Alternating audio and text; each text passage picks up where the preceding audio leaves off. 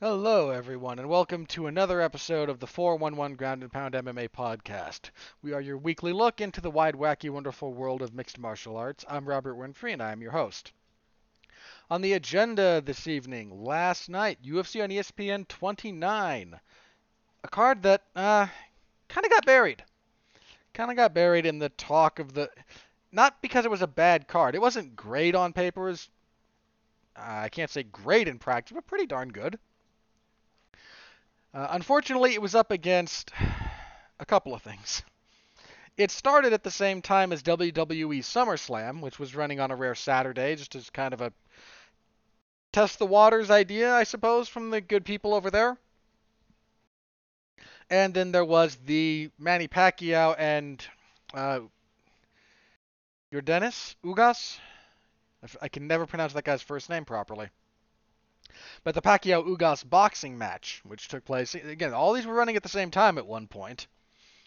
Uh, yeah, and not really surprising that in that space, the UFC event was the one that kind of took a hit. This wasn't a terribly sexy card on paper, but eh, we'll get into the results of that. There were some other events. We'll talk a little bit about some of them. PFL had an event. Talk a little bit about Manny and Ugas. From what I've seen of it, I haven't had a chance to watch the whole fight yet, but I've seen a chunk of it.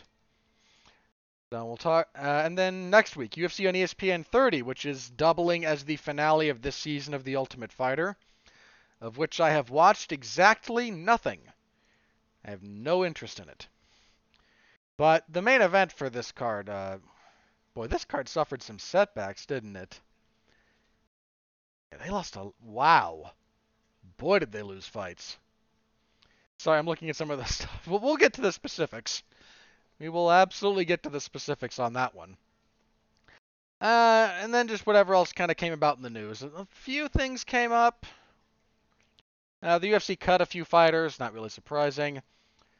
And Miesha Tate talked about fighter pay a little bit. So I have some thoughts on that because uh, I hate beating the drum because I always wind up saying the same thing. But the way this came about, I think, raises a slightly different point of contention that needs to be discussed a little bit. So hopefully it's not just this same old script coming out of my end on this one. But that is on the agenda this particular evening. So before we get too much further, if you would please like, comment, subscribe, rate, tell a friend, tell an enemy, tell a stranger. I don't care. Now that would all be very much, any of that is very, very much appreciated. Uh, guys, I hate saying it. I I know you hate listening to it too, but if you would please, that helps out a lot. It really, that sounds stupid, right? It really does, but it helps the algorithm, and there are entities, business entities and otherwise, that track that stuff, and that helps. It does. It really helps grow the show. So any of that you can do to help out is much appreciated. I thank you very much in advance for that. All right, let's jump into last night, UFC on ESPN 29.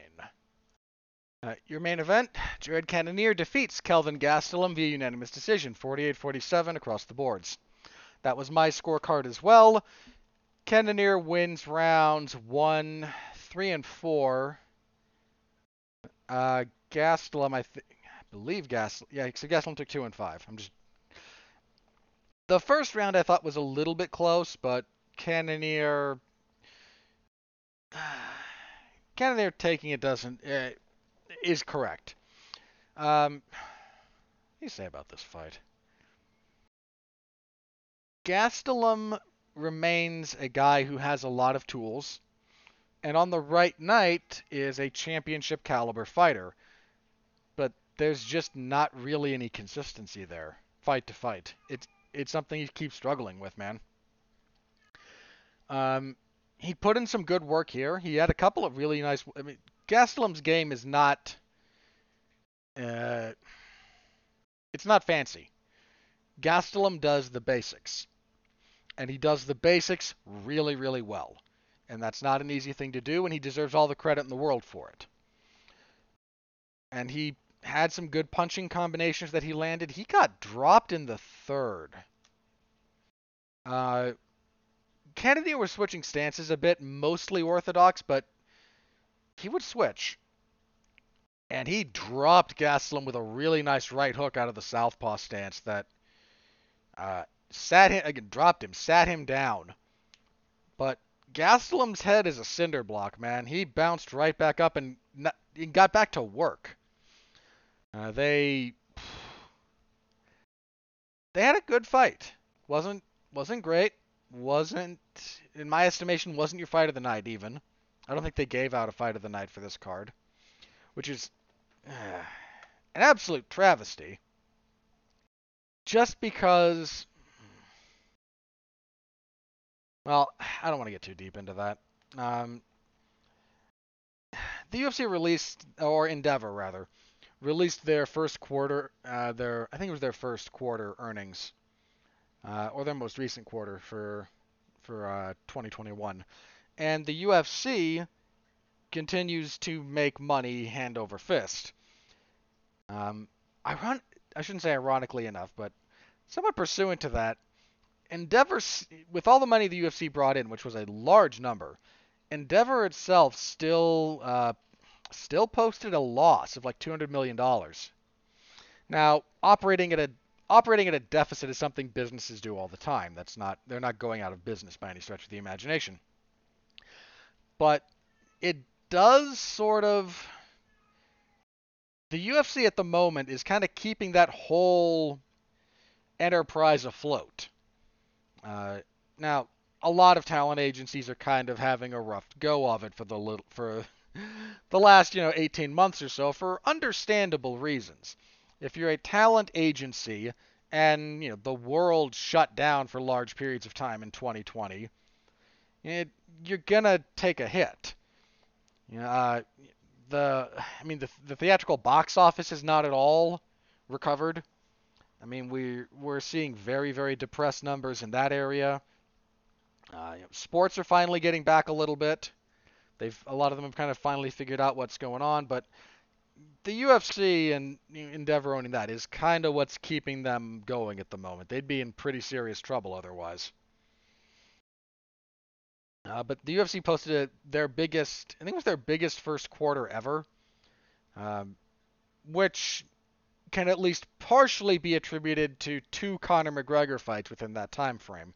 That's sort of naturally going to elevate your numbers like that when your biggest star, and I think Conor is probably the biggest star in the UFC, especially now that Khabib is retired. With that, yeah, that's gonna boost business and numbers like that. But point being, the UFC, it wouldn't kill them to be a little bit more generous with some of their post-fight bonuses, but I want to save some of that discussion for later. But Cannonier and Gastelum was a good fight. Gastelum late had a nice little rally. He couldn't quite find his takedown game, which I think hampered things. Both men landed punches. They chewed each other's legs up pretty well. I imagine they're both limping around today. Would be my guess. But Cannonier was your rightful winner, and I don't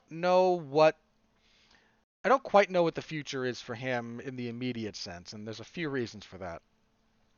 He should be next in line for the title, by all rights. However, news kind of came out. This was a little bit quieter, but as far as the news goes, so I haven't talked about it yet much, but the UFC had been aiming for the rematch between Adesanya and Whittaker to be at Madison Square Garden in November. At the moment, with some of the COVID restrictions going on both in New York and where both the relevant fighters live, Adesanya lives in New Zealand, Whittaker lives in Australia. It looks like that's going to be pushed back. And some of that's also just like internal restrictions. They can't necessarily train the way they want to, etc. I mean, there's a lot of variables here. But with all of those variables, it looks like that fight is being pushed to sometime first quarter of 2022. I don't know that Cannonier is going to sit out for almost a full year by the time it's all said and done to get his title shot. He said after the fight, yeah, I'm broke, so I need to keep fighting. Now, I don't. I'm going to address his things with some of the other fighter pay stuff that I want to talk a little bit about. So I'm not going to get too deep into that right here, but if he's. I don't know who would be next for him. Now, we do have a few. I mean, it's a fight that Adesanya wants. So so Cannonier's in a good spot for a title shot. It's just the timing that's going to wind up being awkward. I don't really know who would be next for him is one of the problems. He's beaten a lot of the top guys. What do the rankings look like right now, actually? Because he was I think he was 3 coming into this. And I'm going to confirm that. Yeah, he was number 3. Maybe you do him against the winner of Costa and Vittori, because that's a fight that's coming up. Who else has a fight coming up? Jeez, he's already beaten Hermanson. Till's not really in the best spot overall for that division. Weidman's still out. Weidman shouldn't be ranked. He's still out with the injury. Like I'm not saying that he's not one of the 15 best middleweights in the UFC. I'm saying he shouldn't be ranked because he's just inactive. Maybe you could. He hasn't fought Costa or Vittori, so maybe the winner of that fight. Because the winner of that fight. Why is Costa number 2? Seems odd. So the UFC's ranking system annoys me from time to time. Sean Strickland. Strickland's got a fight coming up. Strickland's fighting Luke Rockhold, as memory serves. So if Strickland beats Rockhold, maybe you do Strickland Cannonier. That's a thought. So if he wants another fight, it's got to be somebody else near the top of the division, is kind of the point there. Or maybe you pay him to be on deck for Adesanya and Whitaker in case something happens to that fight. I mean, that's not the worst idea in the world as far as that goes. As for Gastelum, man, this is a bad loss. I mean, Cannonier's still one of the best. He's not losing to scrubs. But the reality is the man is 1-5 in his last 6 fights. He lost in that epic fight with Adesanya for the interim title. It was the best fight of 2019 from where I sat. One of the best fights ever. Great fight. Drops a split decision to Darren Till. Maybe could have gone his way, but he still dropped it. Gets tapped out by Jack Hermanson. Beats Ian Heinisch to really kind of salvage his run at that moment, because 3 losses in a row is 3 losses in a row. I don't care that even if they're against that level of opposition, it's not good. Then he drops a 5-round unanimous decision to Robert Whitaker that wasn't close. I mean, those were all 50-45 scores in that fight, if I'm not mistaken. Yeah. Drops all 5 rounds against Whitaker. Now, you can correctly say that Whitaker is, at worst, I think at worst, Whitaker's the second best middleweight in the world. I don't especially care what Big John McCarthy has to say about how Mousasi would school him on the ground. I don't buy that.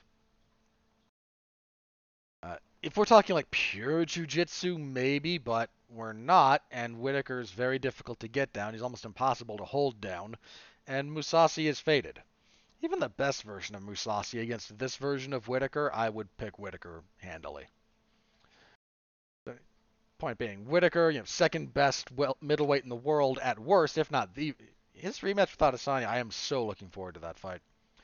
And here he loses to the number 3 contender in the form of Cannonier. So you look at all those guys, current champion, Darren Till, but that was split, so you can maybe hang your hat on that.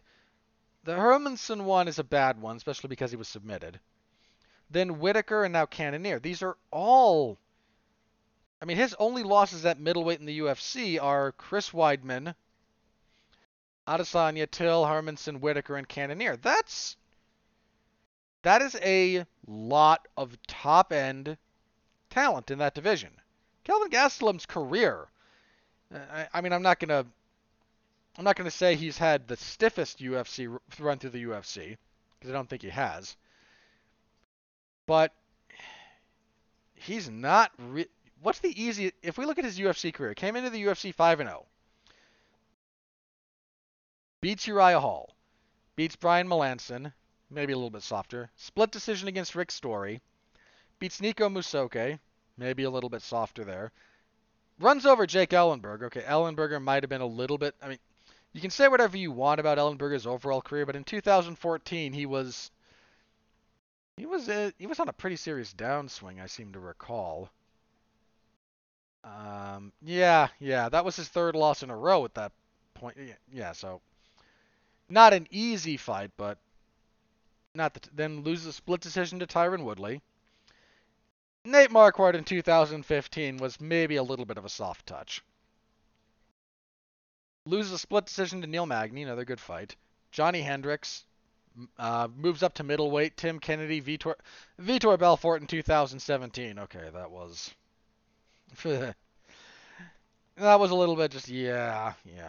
Then Weidman, former champion, beats Bisping, beats Jacare, another split decision, but I thought he had that one. Did I score that for? I can't remember how I scored that fight in real time. Then the aforementioned streak of Adesanya, Till, Hermanson, Heinisch, Whitaker, and Cannonier.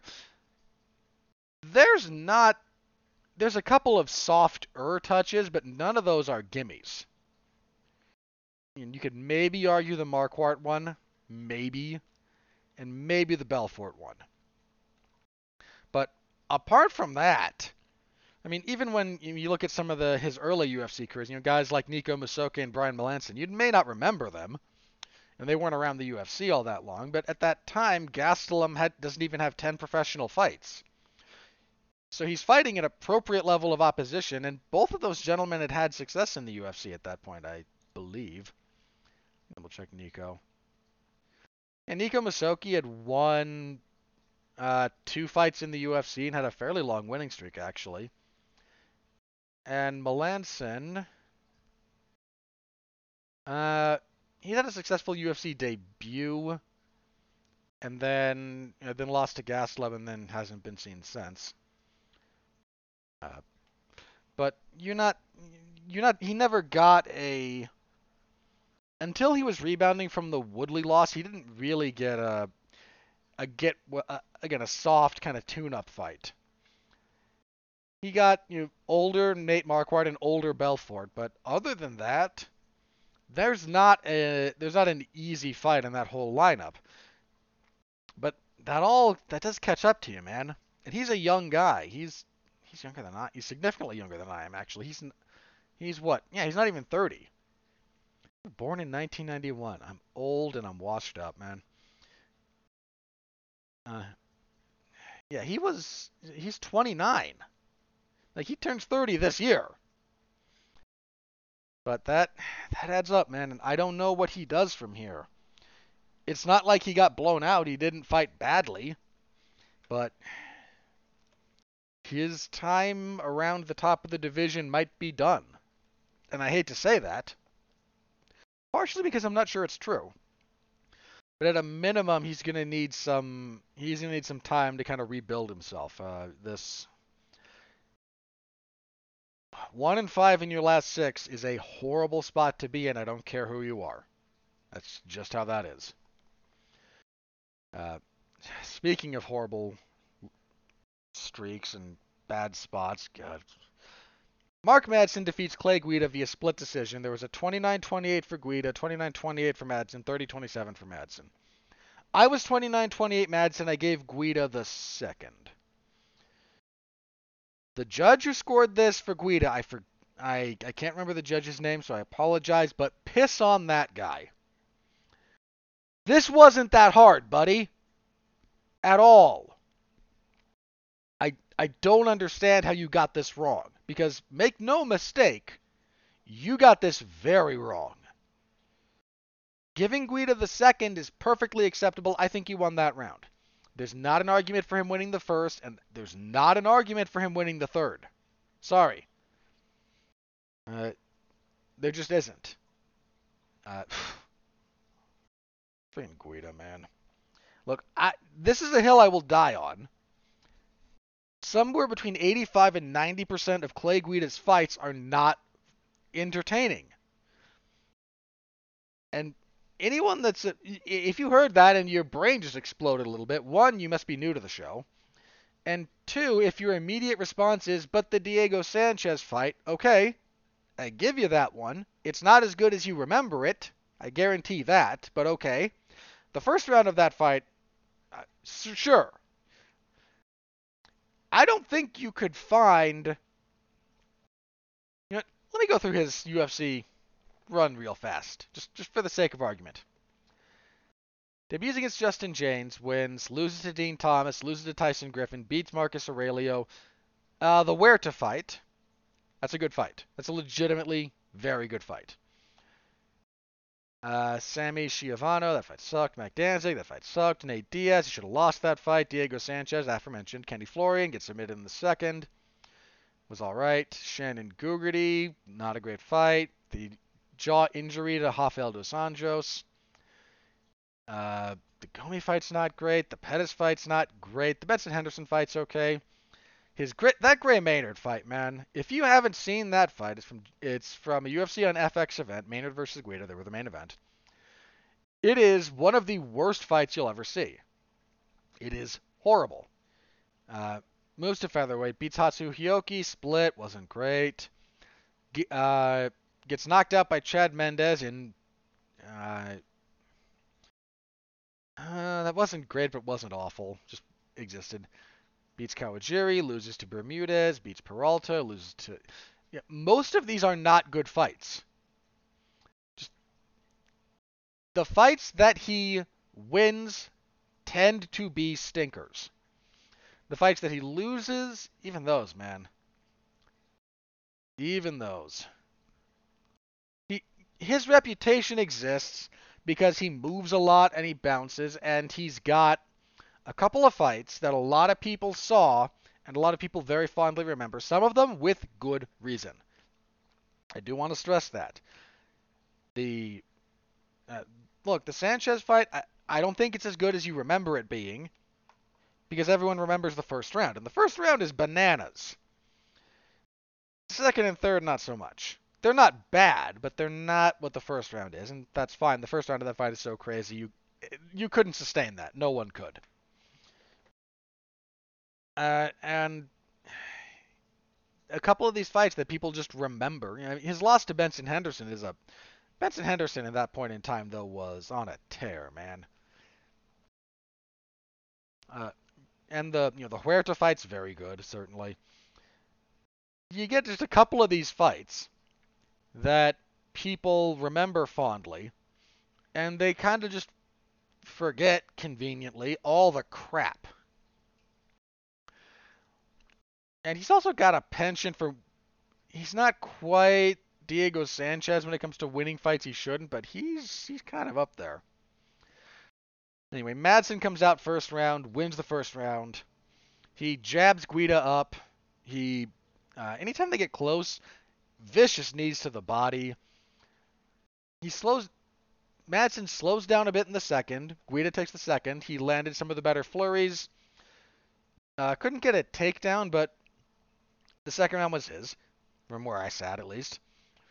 Third round, Guida's punch rate drops off. Madsen keeps jabbing him up. And yeah, I don't understand scoring this fight for Guida. I just don't. Madsen remains undefeated. He called out Gregor Gillespie. I appreciate the punching up, but I don't know how viable that is. That would be an interesting fight. You have Gillespie, who is a former national champion in folk style wrestling, and Madsen, an Olympic silver medalist, and I think a world champion, wasn't he? Hang on. No, a lot of silvers. But, geez. He's a multiple-time, silver. He's a multiple-time silver medalist at the World Championships. Won an Olympic silver medal. Like the man can, but this is all Greco-Roman. The man can wrestle his butt off. He came in 5th in 2012, and then again 2nd in Rio in 16. Uh, that wrestling clash would be interesting. Like I'm down for the fight, certainly. I think Gillespie is looking at other ranked opposition right now. So, but decent enough win for Madsen that shouldn't have been split. Really shouldn't have been split, man. Don't know what that judge was watching. At heavyweight, Parker Porter defeated Chase Sherman via unanimous decision, 230-27s, 129-28. I think I was 29-28. I'd have to double check, but this was your typical sloppy heavyweight fight where neither guy packs enough power after the first 3.5 minutes to actually put somebody out. So they hit each other with calf kicks, and they kind of land some punches, and they move, and just rinse and repeat. Decent enough win for Porter, I suppose. Sherman is kind of a one-round fighter at heavyweight. Not that what he does after that not that he doesn't have the cardio for 3 rounds, but whatever he does in the first round, he just can't seem to sustain it, and that's a pretty big problem. One of the surprise stories, Trevin Jones was supposed to fight someone else. He was supposed to fight... Well, okay, this fight started out as Mana Martinez and Jesse Strader. A week before the event, Strader pulled out and was replaced by Trevin Jones. Martinez pulled out during fight week, and in steps the Uzbekistan native, Said Yakub Kakramanov. Kakramanov proceeds to, he missed weight. He weighed 138.5. I will forgive this man because on about 4 days' notice, he flew in for.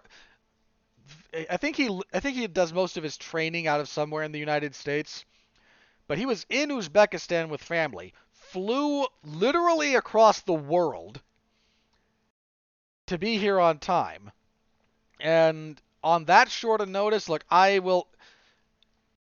Given those circumstances, I will forgive that man in this instance because everybody gets one, and you would be hard pressed to find crazier circumstances than flying halfway around the freaking planet to get into a fight, and then he wins.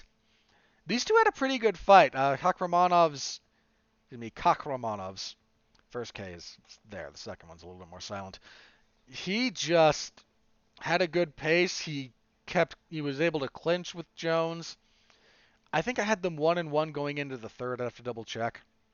Then in the third, a fading Jones tries to take down. They scramble up, and Kakramanov, through this beautiful front headlock sequence, jumps for a guillotine. They scramble up, switches. That's the first round. He goes for a standing guillotine, switches to a standing high elbow guillotine. Jones is defending. He switches to the ninja choke or the power guillotine.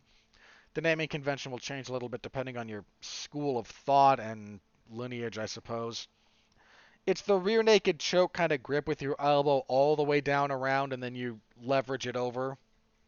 As I demonstrate to no visual component. And puts him to sleep with it.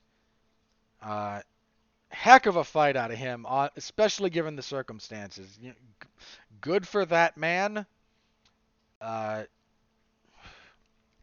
Excited to see what he can do. Bantamweight might be surpassing lightweight. You get somebody on 4 days' notice who can fight like this. I'm not kidding when I say that bantamweight is maybe the most technically sophisticated division in all of MMA, and it's where most of the innovation comes from at this point in time. So, heck of a finish out of him. Good stuff. Really good stuff. What I thought was your fight of the night, Vince Pichel defeats Austin Hubbard via unanimous decision, 30-27 across the boards. These two had a good fight. Hubbard did a good job. Uh, he's wasn't he stalled out a little bit here? He got taken down a few times, which is a bit of a rarity for Hubbard. He's got good takedown defense normally.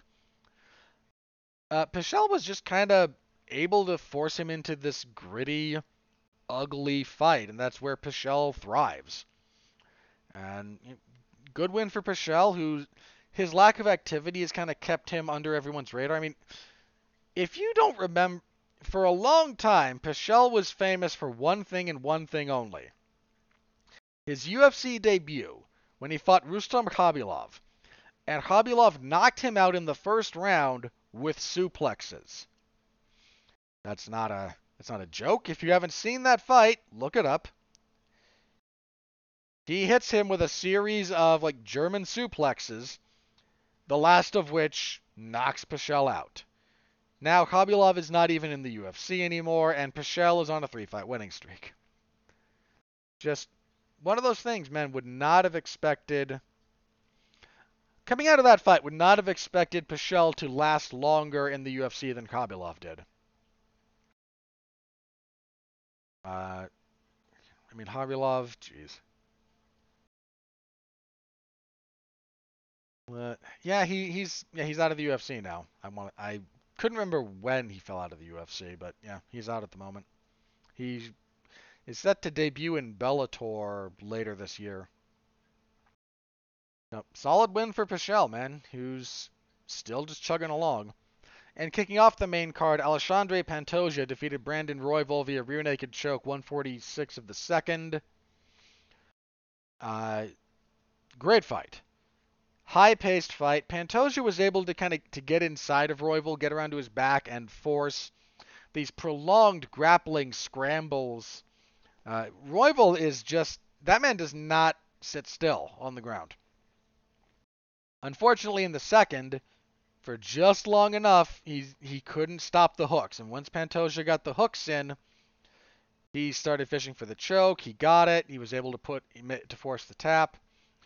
Pantoja should get the next title fight, which is interesting because Pantoja has defeated current champion Brandon Moreno not once, but twice. He defeated him. Is it twice? Or were they counting? Yeah, they're counting the tough. They were both on the season of The Ultimate Fighter where they were trying to find a challenger for Demetrius Johnson. I don't count that officially, but they did fight there, and he did submit Moreno with a rear naked choke. They fought in the UFC in 2018. Pantoja taking a pretty wide decision. Yeah, there were two 30-26s and one 30-27 on that scorecard. I forget how I scored that. I'd have to go back and look it up. But, Moreno has grown leaps and bounds since then. I don't know how. My inclination would be to lean towards Moreno in a rematch. But Moreno in that second fight with Figueiredo might have just had, that miracle night. Not to say he couldn't beat Figueiredo anyway, but you rewatch that fight, and it's magic for a fighter when everything clicks. When everything is clicking. That fight for Brandon Moreno, everything was clicking. And I don't know that he'd need that same kind of, miraculous performance to, I shouldn't say miraculous, that same kind of very, very, peak performance to beat Pantoja the way he did to beat Figueiredo. But my inclination would be to lean towards Moreno at this point, but I would not be shocked if Pantoja beat him again. So that's probably your next title fight, and I'm down for it. I know Figueiredo's he's going to be a little bit salty. He wanted an immediate rematch. There was no reason to give him one. There was nothing controversial about his loss. Not a darn thing. You didn't want to have to fight Brandon Moreno again. You shouldn't have kicked him in the groin in your first fight. And because if he doesn't get that point deducted, he wins that fight. It's still a great fight, and maybe they do an immediate rematch anyway because the fight was that good. That certainly has happened in the past. But you left that door open, buddy. That's on you. So we'll probably get Pantoja and Moreno. I am down for that fight, certainly. As for Royval, he's good. He's just young, man. I mean, he's not that young actually. He's 29. I mean, 29. He's not even 30. I don't know why that suddenly became old to me. Uh, he's still a little bit. There's still some stuff that's got to get ironed out, but he's got time to iron it out. That's two in a row for him, though. His next fight's kind of a must-win. Anyway, that was your main card. As for the prelims, Austin Lingo defeated Luis Saldana via unanimous decision, 29-28 across the boards. Saldana took the first, landed some wicked body kicks, man. I mean, he hurt Lingo to the body a couple of times. I think that was the other thing about Kakhramonov and Jones was Jones got hurt to the body. I think that was the case. I'd have to double check. Anyway, Lingo endured a tough first round, and Saldana just couldn't keep up the pace, and Lingo takes the second and third rounds non-controversially. Bantamweight Brian Kelleher defeated Domingo Pilarte via unanimous decision, 30-27 across the boards. I actually gave him a 10-8 in the first. It was a borderline one, but I thought it was deserved. Pilarte just off his back was close guard, try to work it, and just kind of got controlled and smashed from there. Let's see. We opened this card with 4 consecutive finishes. The bodies were dropping. One of those, at women's bantamweight, Josiane Nunes defeated Bea Malecki via knockout. Nice left-hand punch, 4:54 of the first.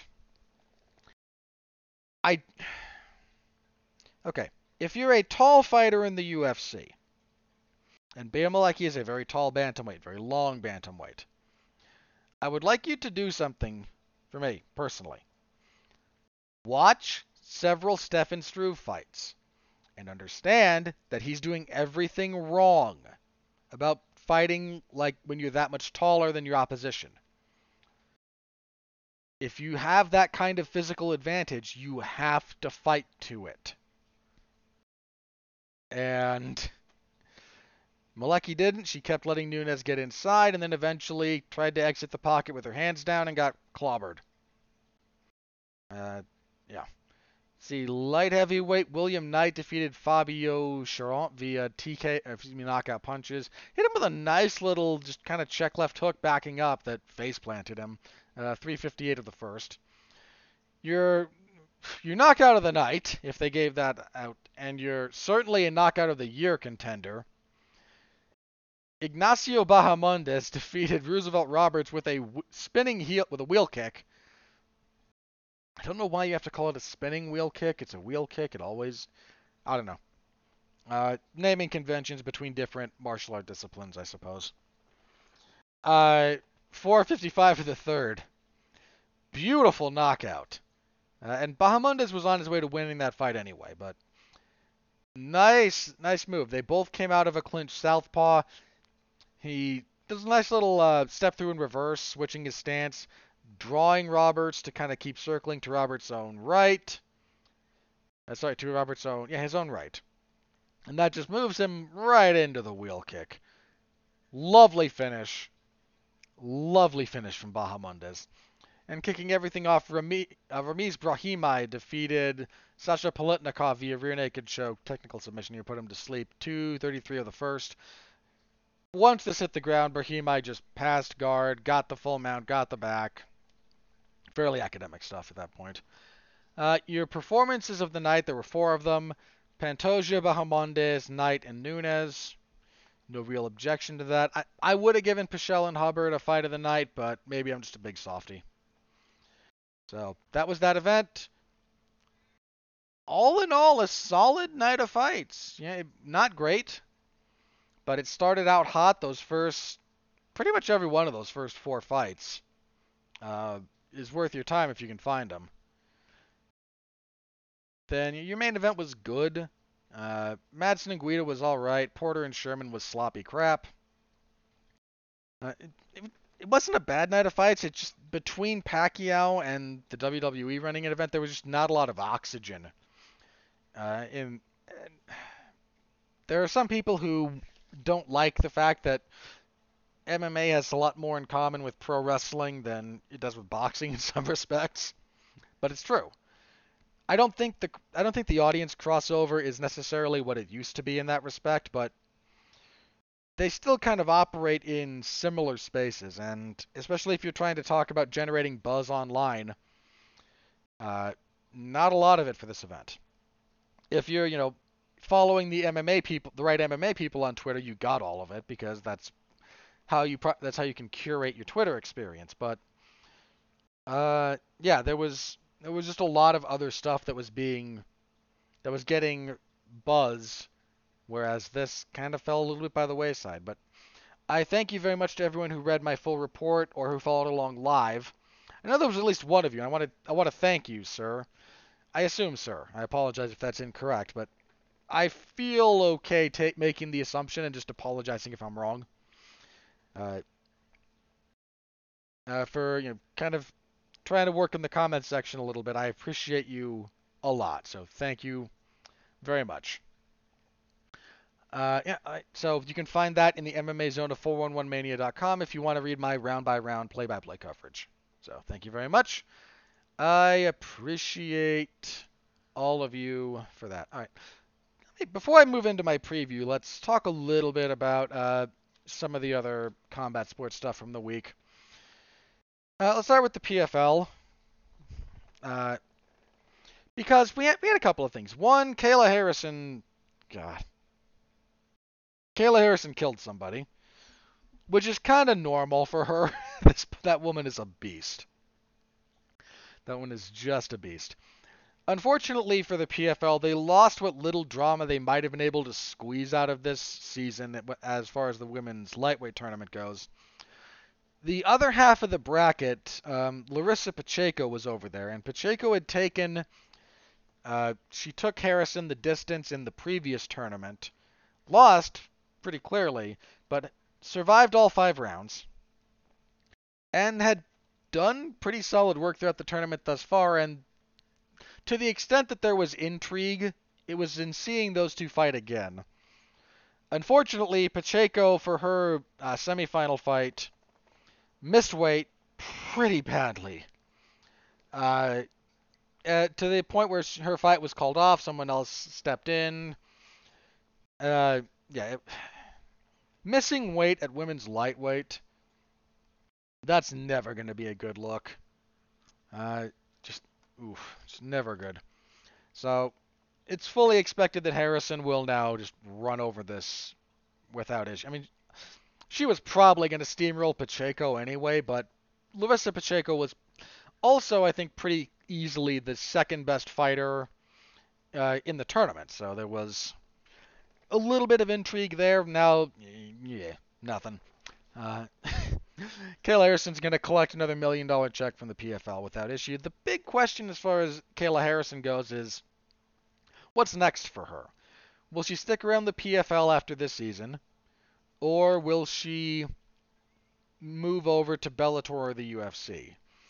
Now, she's proven she can make 145. She did so at an Invicta event and left her poor opponent. She left a crime scene in that cage, man. She brutalized that girl. Uh, but she could potentially fit into either Bellator or the UFC if she's able to consistently make 145. There are fights for her in both organizations. If she goes the Bellator route, the obvious fight is with Cyborg. And they started kind of sniping at each other a little bit. Whereas in the UFC, I don't think you could throw her right in there with Amanda Nunes. I think you would want one fight to introduce her to the UFC audience. But that's not really out of the question. There's a bunch of... You could put her in there with someone like Jermaine Durandamy. You could, I don't know, maybe Holly would go back up to 145 for that fight. Those are both tough fights for Kayla, but they're not outside the realm of possibility either. Or you find some other bantamweight that wants to that's willing or is bullied into accepting that fight at 145. But that's a possibility too. She's indicated that she might want to fight elsewhere. She said if the PFL wants to keep her around, they're going to have to offer her pretty serious cash.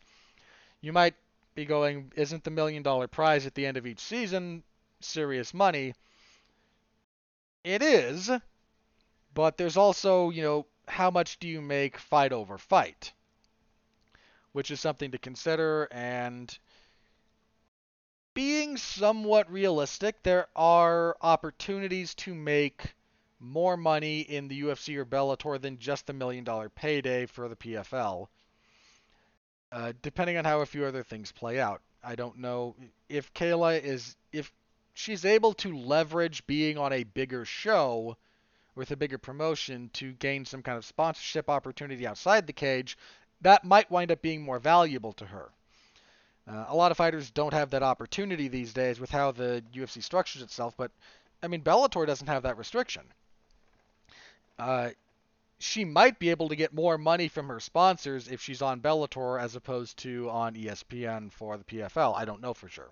That's a behind the scenes detail that's between her camp and her sponsors. Uh, but point being, the opportunity exists. The potential exists for her to make more money outside the PFL if she steps up towards a Bellator or the UFC level. Just as a thought. So we don't quite know what's next for her. The other big thing from the weekend, the boxing bout between Manny Pacquiao and I'm gonna look up this gentleman's name because I have to pronounce it. And Yordenis Ugas. Ugas wins. A little bit surprising, actually. A lot of people were kind of leaning more towards Manny in this fight. Ugas was stepping in on short notice. This was supposed to be Manny Pacquiao and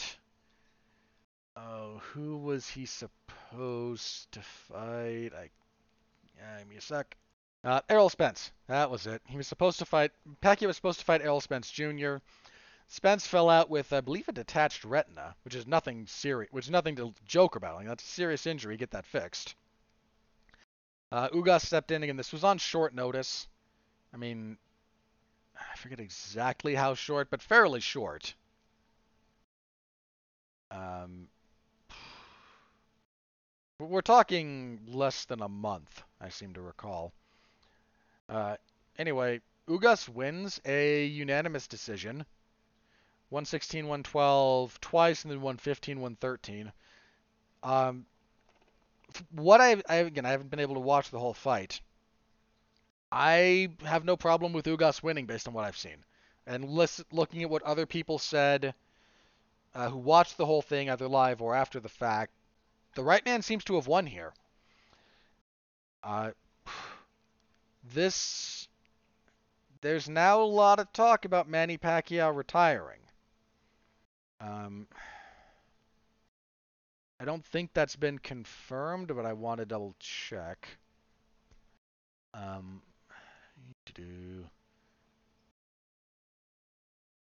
I because I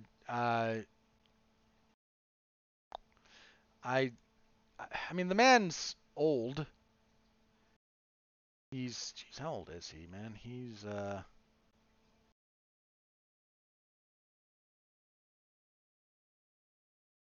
I mean he hasn't confirmed some kind of retirement yet,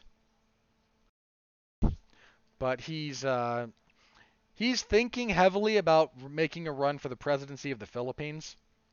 And he's been a senator for. I mean, he's a Filipino. He's been a senator for them before. If he wants to make a serious run at that political office, you might be able to split time as something of a senator. I don't think you can split time if you can't split time if you're president. So he's got, but he's he's what 40 over. How old is he? He is born in 1978. He's 42. And I had to double check when his birth date was. And he's still out there, fighting. I mean, the man's an 8-division champion. He's one of the best boxers that's come out, especially for the lighter weight classes. He is an all-time great. His spot in the Hall of Fame is undoubtedly secured. He is a figure of significance in boxing and has been for some time. The fact that he rebounded after he had a really good stretch in his career for a long period of time. And then he had a really odd sequence where he lost a split decision to Timothy Bradley. That I didn't understand the scoring on that one, but okay. Then he got absolutely flatline, face plant, knocked out by Juan Manuel Marquez in their 4th fight. Goes on to win 3 fights and then gets his fight with Floyd Mayweather to determine definitively who is the best of their era. He loses a clear unanimous decision. Then he just kind of sticks around, whereas Floyd would only go on to have, I think, 2 or 3 more fights. He had just 2 actually. He had the 1 fight after, and then he fought Conor. Whereas Pacquiao beat Bradley in their trilogy fight, beat Jesse Vargas, lost to Jeff Horn. People thought he might be done after that. Came back, won 3 in a row, including his last win when he beat Keith Thurman. That may have been split, but that was a heck of a fight, especially for, a guy his age against someone up all the way there. Were at, what, welterweight? For a guy who started his career... Alright, look, he started at flyweight, and you have to do some math here, people. In boxing, lightweight starts at 135. So for them, flyweight is around the 118 mark.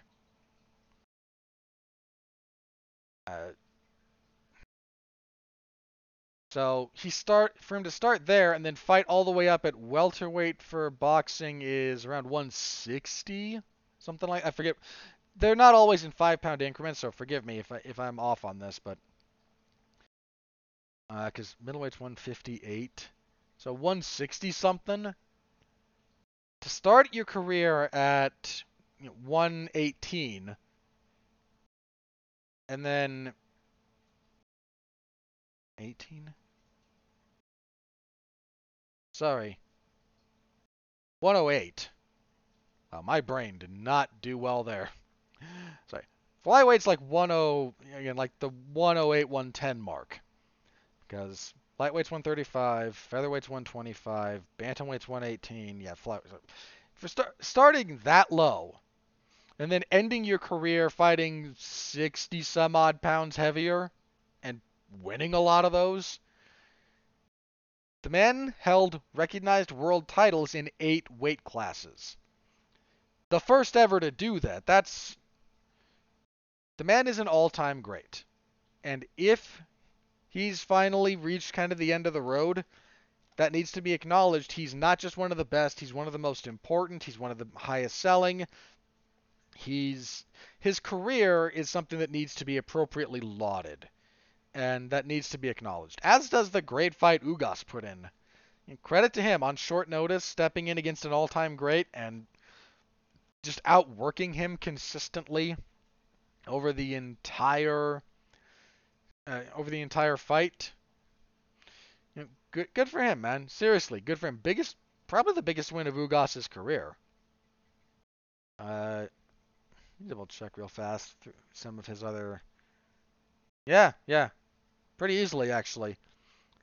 The only other really recognizable name on his resume that you might know is Sean Porter, and he lost that fight. So, just wanted to acknowledge that real fast. That took place. Yeah, it was that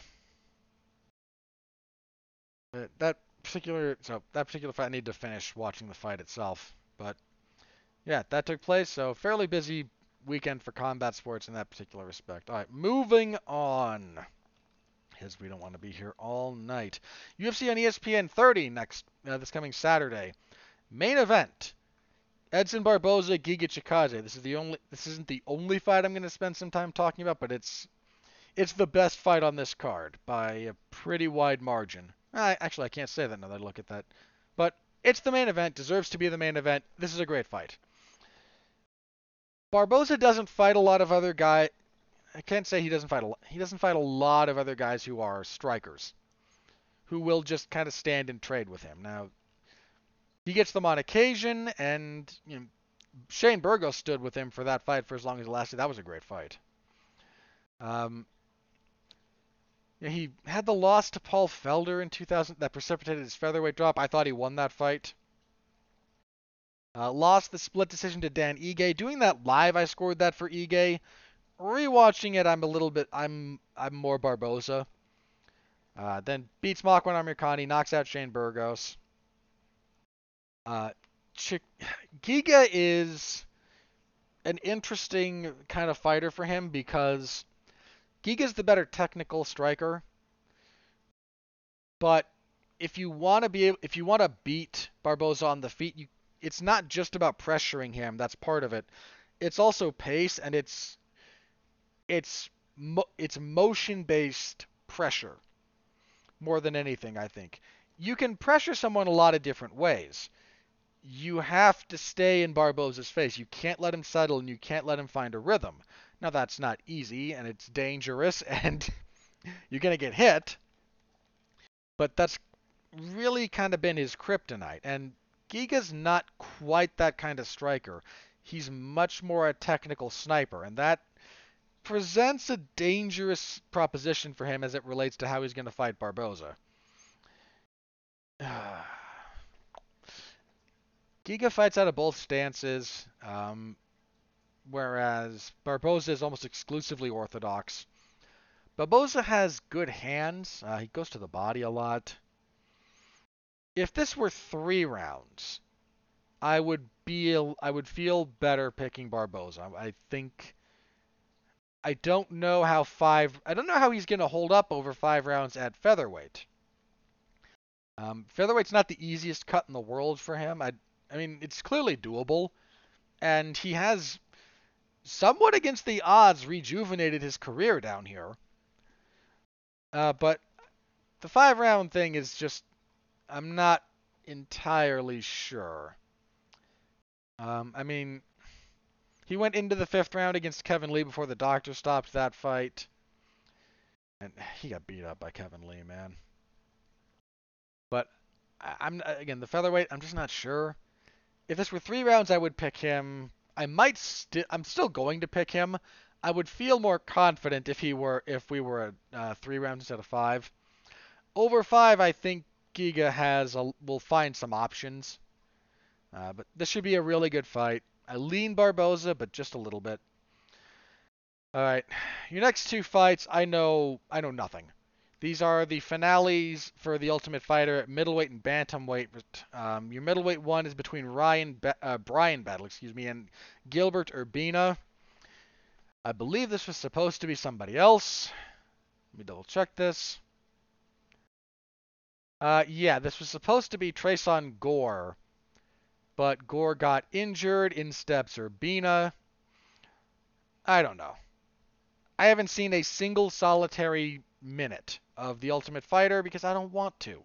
I don't enjoy it. If you do, Godspeed and party on. I'm not judging you.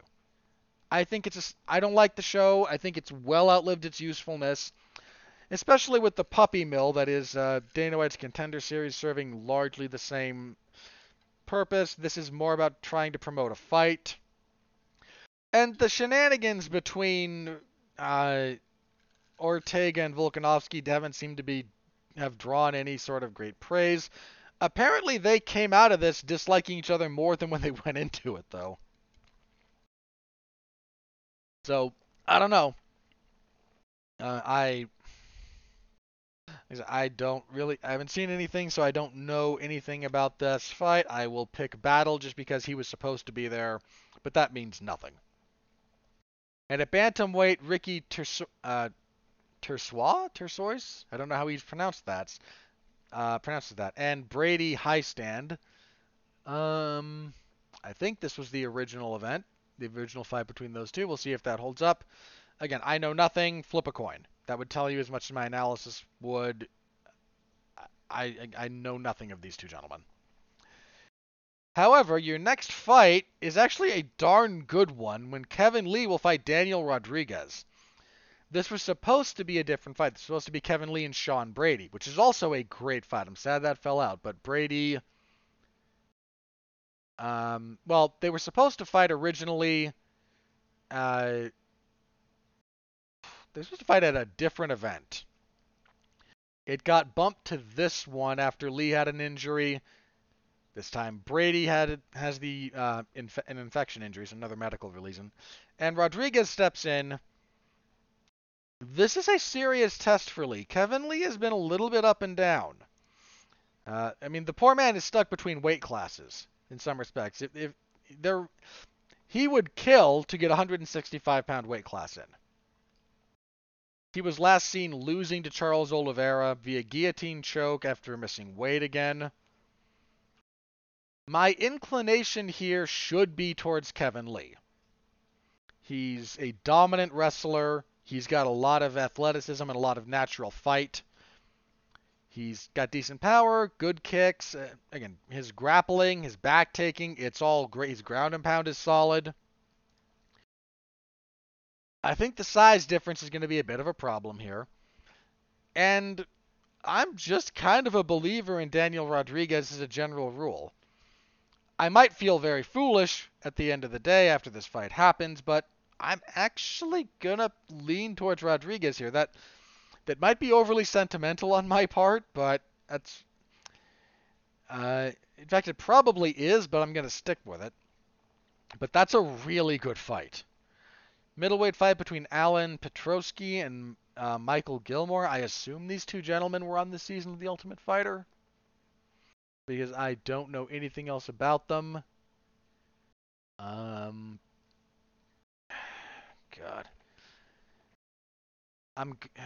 Yeah, I need to know. I can just see if they were. Yeah, these two are both from... these two are both from Season of Tough. Go with Petrosky, sure. I don't have anything. And kicking off the main card, we have Mahmoud Muradov and Gerald Meerschaert. Kind of a must-win for Meerschaert, and sadly against a guy you don't want to be in that position against. Muradov is 3-0 in the UFC, hasn't lost since 2016, when he suffered a clavicle injury. This man's a beast, good grief. I mean, he has 6 total losses on his record, but, man, you go that long. So if we go back to the last time someone beat him, not injury-related, it's 2014.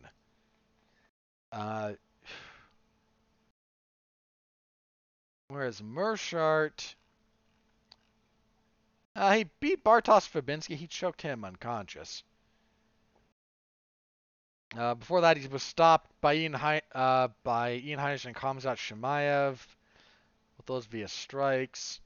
Kind of thought he should have won the Eric Anders fight. That was a split decision.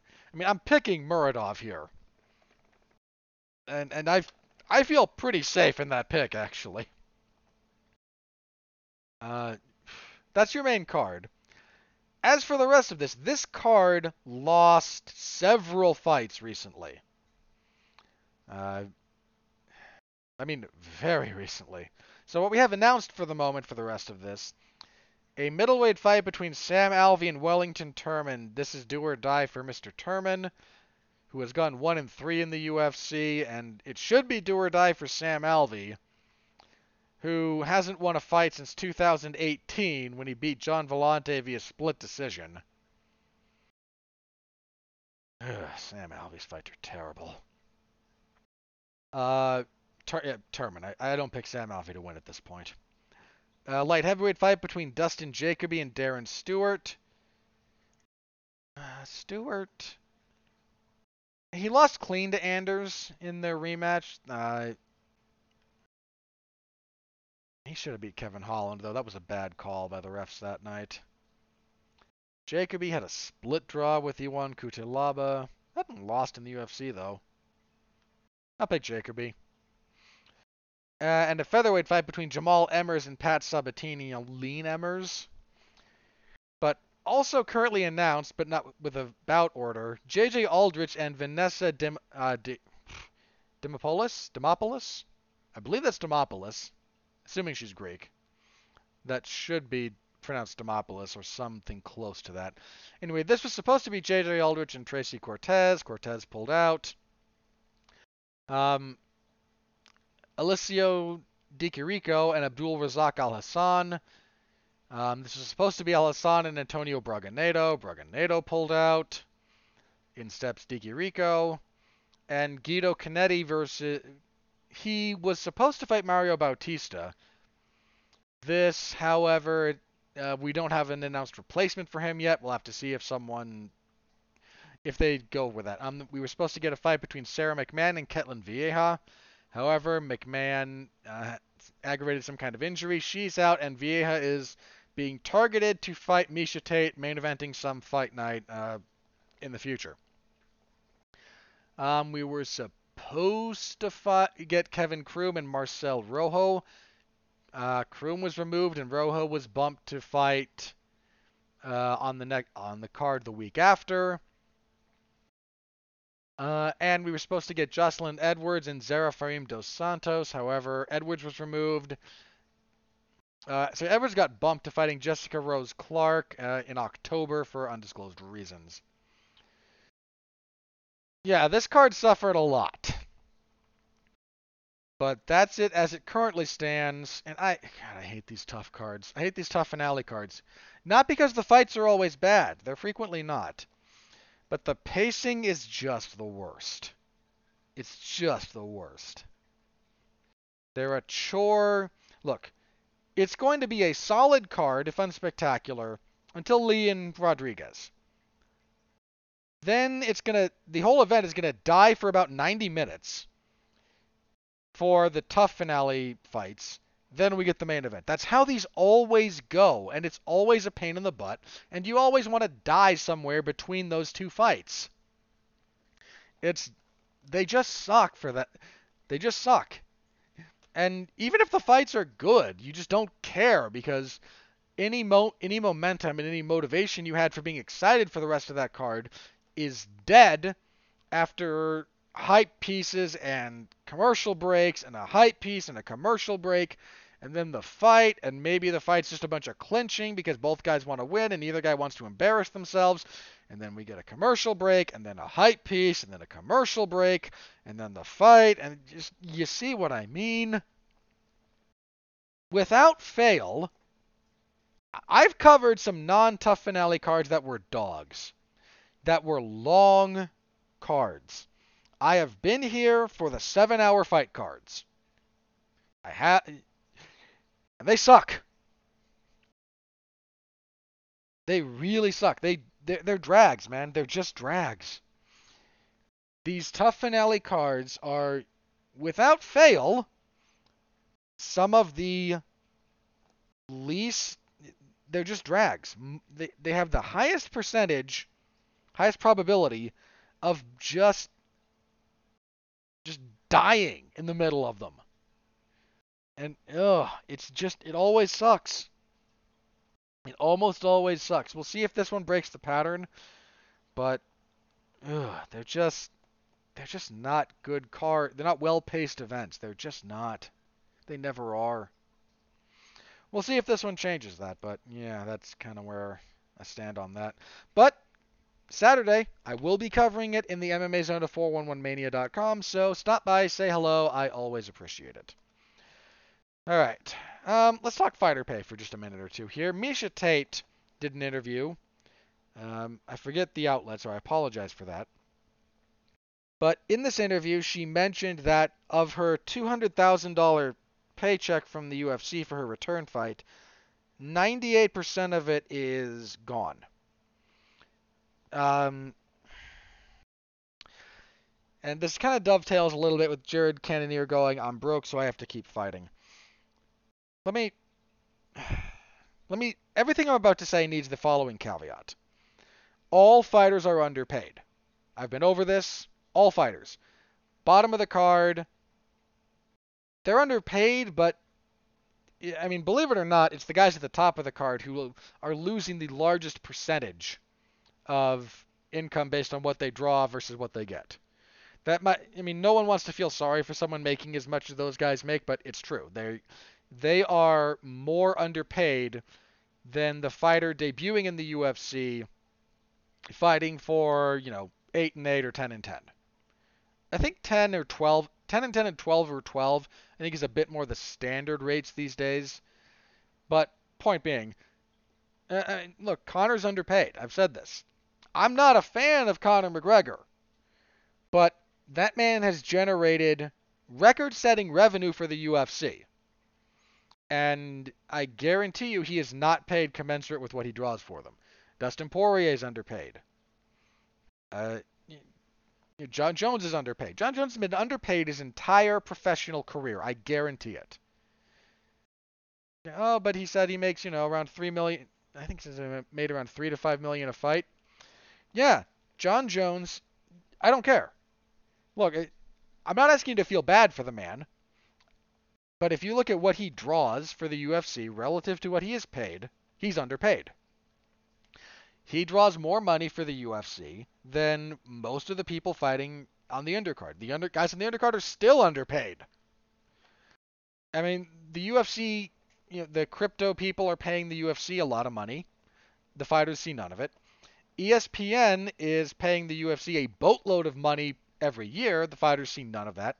Unless you want to argue the trickle-down theory, and I'm not going to have that debate with people.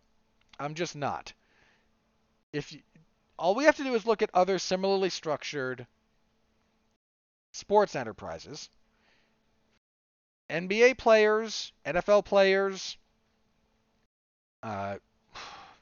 baseball players, even hockey players. I have to double check on hockey, but if you look at all of these other, and I bring them up because that is how the UFC structures itself, not because there's a one-to-one comparison in terms of anything else. There's not. There's a lot of reasons for that. But all of those players get around 50% of the television rights fees. Now, that has to be split up between everyone in the league, obviously. But, if Fox pays the NFL $1 billion a year, I don't know what they actually pay, but just run with the number for a minute or two here. If Fox pays the NFL $1 billion a year to air their games, about half of that is then split between every player in the NFL. Now, the NFL players have mandatory minimums that they make anyway, and they make a fair amount of money, and etc. I'm not going to get into the whole economics of it. Point being, ESPN pays the UFC however much hundreds of millions of dollars they do per year, and the fighters see not one red cent. That's not the way it quote unquote should be. I can yell about this all day long. I'm not going to. The point was everything that I'm about to say after this comes with that caveat. Every fighter on the UFC is underpaid. Every single one of them. And that is indisputable at this point. The UFC pays its fighters. They like to keep it around 20%. I maintain it's less. Some of the stuff they include in fighter compensation is ridiculous, like what they pay for USADA, they include in fighter compensation. I wouldn't be shocked if they count the entire overhead for the UFC PI as part of fighter compensation, but I don't know that they do or not. I just wouldn't be surprised if they did. So my number tends to be more around the 15 to 18% rather than 18 to 20 that most people assume. But they pay them less, right around 20%, a little bit less. That's what they pay out in fighter compensation year to year. And we know this, there is no debate. This is what it is. And that's almost ridiculously low when you compare it to any other similar setup, but I just want to make sure that that's out there, that this isn't me waffling, this isn't me flip-flopping, this is me saying Every fighter in the UFC is underpaid. Here's the flip side of this. The UFC paid Miesha Tate $200,000. If you have structured your fight camp and your fight in your career needs in such a way that you can't find a profit on a $200,000 payday, that's not the UFC's fault. That's a you problem. Now,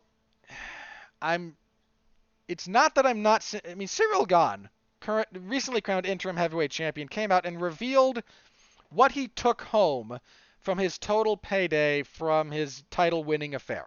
And it wasn't much. Now, in Gane's case, he broke it down for everybody. He said, I was paid X. I forget exactly how much it was. It wasn't a bad, I think he was around the 200K mark after winning, I think. Forgive me, but he then broke it down. I then paid X to my corner. I paid X to my here's my fight-related expenses. Here's what and your fight-related expenses you pay before your income becomes taxable. That's what it means for something to be tax deductible, right? For the most part. It means you pay this stuff out before your money is taxed.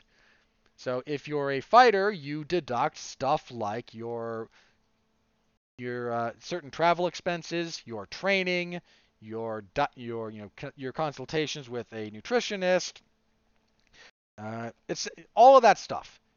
That stuff gets paid before you have to pay any taxes on whatever you get. That's how that works. Individual state laws may vary a little bit, but especially if you fight in Vegas, Vegas has very, very.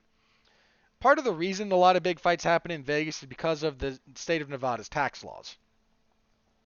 I don't think this issue that Miesha had came about because of fighting in the state of Nevada. Whereas fighting in different states, it's a little bit different, but that's why some guys don't like fighting in New York. Just throwing that out there. But if you're not structuring your career and your camps, etc., in such a way that a $200,000 payday is profitable for you, the UFC is under zero obligation to structure your career. That's not on them at all. If there's no mystery about what you're getting either, as far as this goes. I mean, there is some about whether or not you get your show and your win or not, but if your contract says you're getting 25 grand for your fight, which is sadly low, but point being, contract says you're getting 25 grand. Maybe you're 25 and 25. But I'm making $25,000. If you can't structure your career, your expenses, your camps, your everything else, in such a way that that $25,000 is a net positive for you, that bit of financial literacy is on you, not the UFC. If Miesha's inability to properly manage a $200,000 payout is not a UFC problem. Some of her problems in that case might not even be solved with a higher payout because so much of this becomes percentage based. A lot of managers and trainers, some of this is down to your relationship with your manager and your trainers, and that will vary wildly from individual levels. Some trainers take specific numbers at different points in your career in terms of rather than taking percentages. By the time you're dealing with a Miesha Tate, someone on that level, a trainer takes a percentage, not a flat number for the most part. This is a very kind of loose rule here. And it is variable depending on, fighter and trainer to fighter and trainer. But that they take percentages. So if they paid Miesha $1 million, her trainer's still taking the same percentage that he took, right? That is kind of the long and the short of it there. But the UFC does not.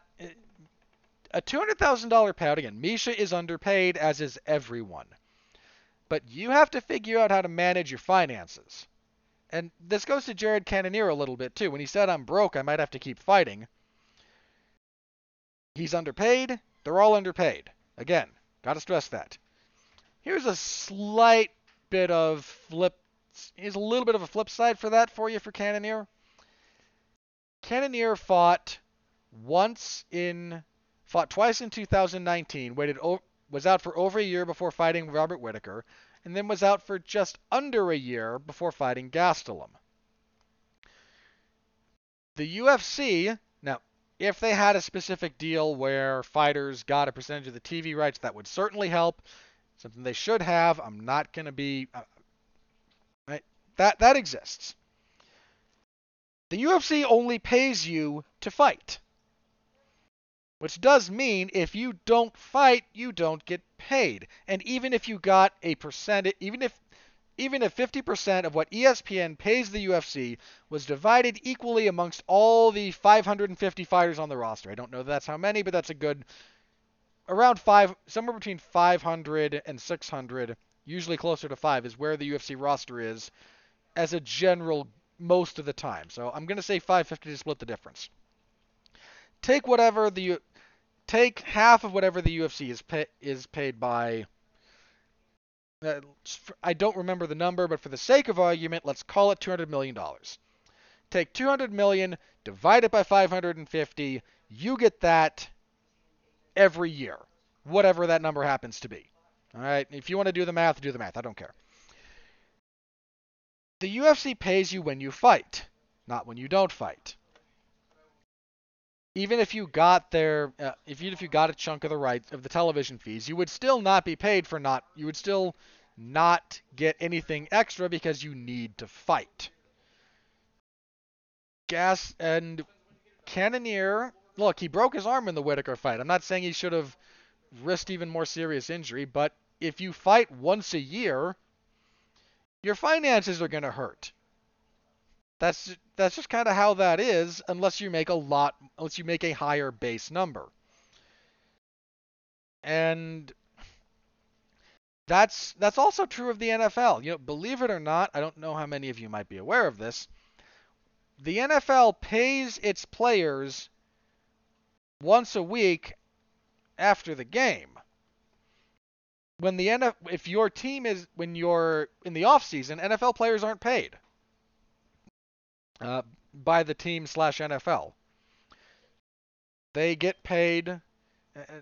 Look, I believe that's still the way it is. I'd have to double check, but there's a really nice ESPN documentary, actually. They call it Broke, because it talks about how many NFL players go broke despite making a lot of money. NFL players get paid for the season, and then there's no real income from the team / NFL after that. So, I mean, that doesn't mean they're not making money in the off season. Any of them that have sponsorships, that will keep coming in. Any merchandise deals that they have, that tends to be a little bit more of a year-round thing.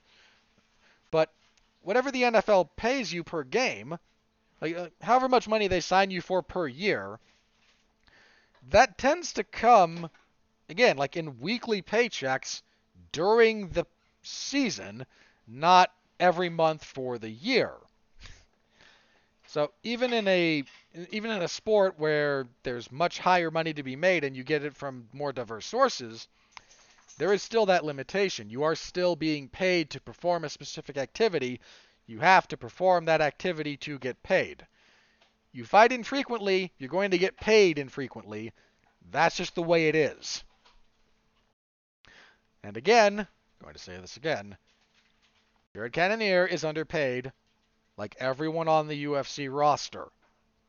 Misha Tate is underpaid like everyone on the UFC roster. But if you're not managing your finances such that the UFC's $200,000 check that they gave you for your win, if that's gone 2.5 weeks later, I'm sorry, once the UFC hands you that check, that's on you now. They're not responsible for your financial decisions.